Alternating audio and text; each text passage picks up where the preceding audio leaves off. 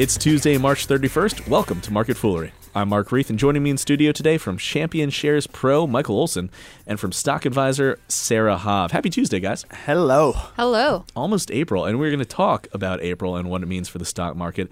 But let's begin with the headlines. One of the big ones today is Charter Communications acquiring Bright House for $10.4 billion. For those of you who don't know, Charter is the fourth largest cable operator in the U.S. by subscribers.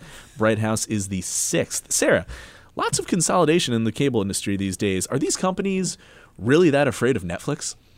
Well, that's a very provocative way to put it, Mark. Well, that's the honest way to put it. But I think what's happening is that we're just seeing a lot of fear, as you're pointing out, from Netflix and from other changes in the market. But also, I think consolidation is just the key to the cable industry is pricing power. And so consolidation just heightens each company's pricing power. Makes sense. Charter will supposedly get some Comcast subscribers if the Comcast Time Warner mega deal goes through. But even then, Comcast Time Warner, that combination, it's going to be the biggest cable company by miles, Michael. Isn't there anything else that a Charter or a Bright House or an AT&T, which is acquiring, I think, DirecTV or vice versa, isn't there anything else these guys can do besides just mergers and acquisitions? Well, I think Sarah makes a very valid point, which is to say that, there is a lot of fear-mongering surrounding the prospect of cord cutting, of net neutrality, of the extent to which that will affect the cable company's ability to price and earn high returns on invested capital. In reality, I think that there's sort of a vast misconception surrounding that. These companies shouldn't be thought of as cable TV companies or in the context of net neutrality. The reality is that in the event people go ahead and cancel their cable TV subscriptions in favor of viewing things on the internet, guess who owns that fiber? Comcast, Time Warner, Charter, Bright House. And so what are they going to do? They're going to increase the price for you. Right. Suppose they go ahead and limit the ability of a Comcast to charge for the fast lane internet. Guess what? Consumers will go ahead and bear that cost. So then you consider this in the context of the consolidation which is happening.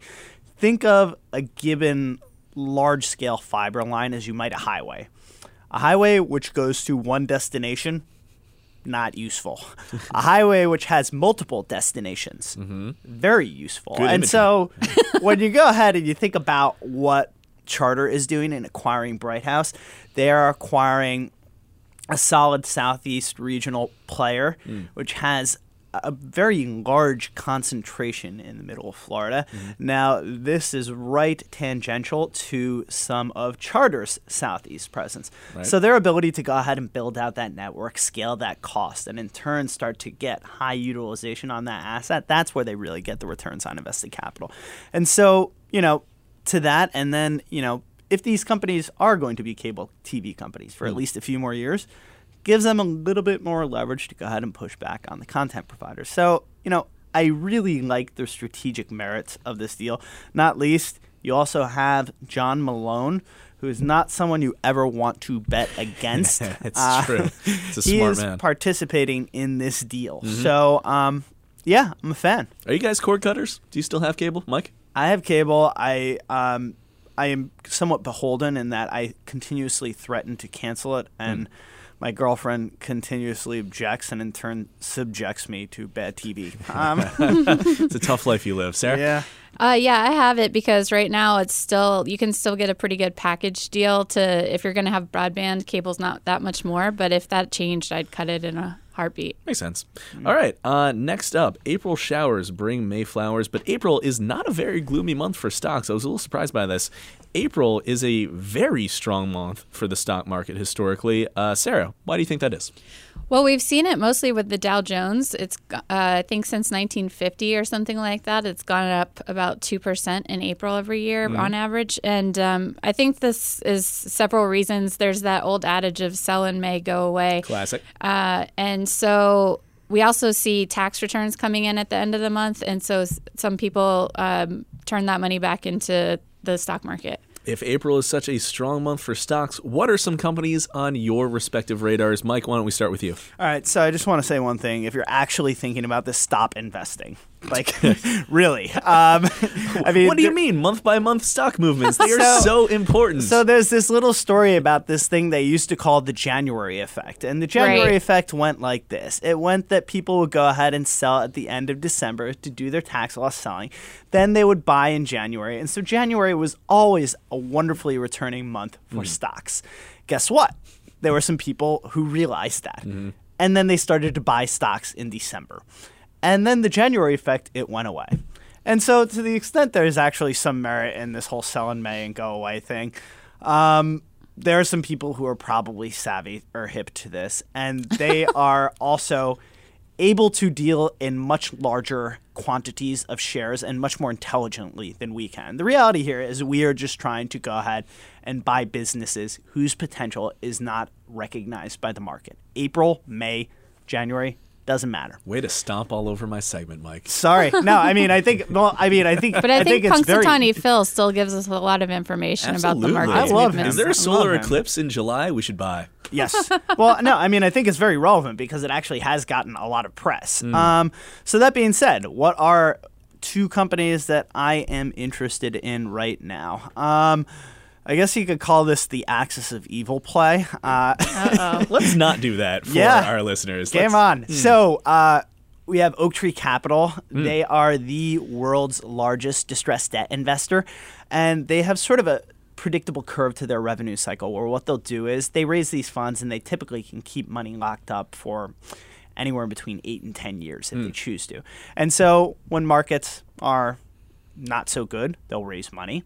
Then they'll go ahead, let these investments season, harvest the proceeds, and because Oaktree is a partnership type structure, they will go ahead and pay the proceeds out to their investors.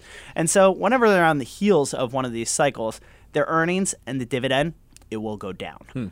And right now, you've basically had a pretty long and good run in markets. Oaktree has made a huge sum on their credit crisis vintage funds. They've since rolled off. People are now going ahead and saying, oh, Oaktree's not going to make as much money because all risk assets are very expensive. The reality is there will be a crisis again at some point in time, and I am convinced Oaktree will capitalize on it. It's traded at about 12 times my estimate of normalized free cash flow.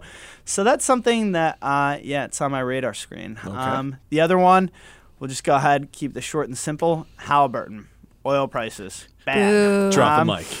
Axis of evil indeed. Yeah. All right. I like it. Sarah, what about you? Well, I want to go back to our cable discussion. I think that this disruption is making it a good time to buy Discovery Communications, the company that runs Discovery Channel and TLC. Also John Malone. And yes, it has John Malone has a huge stake in the company.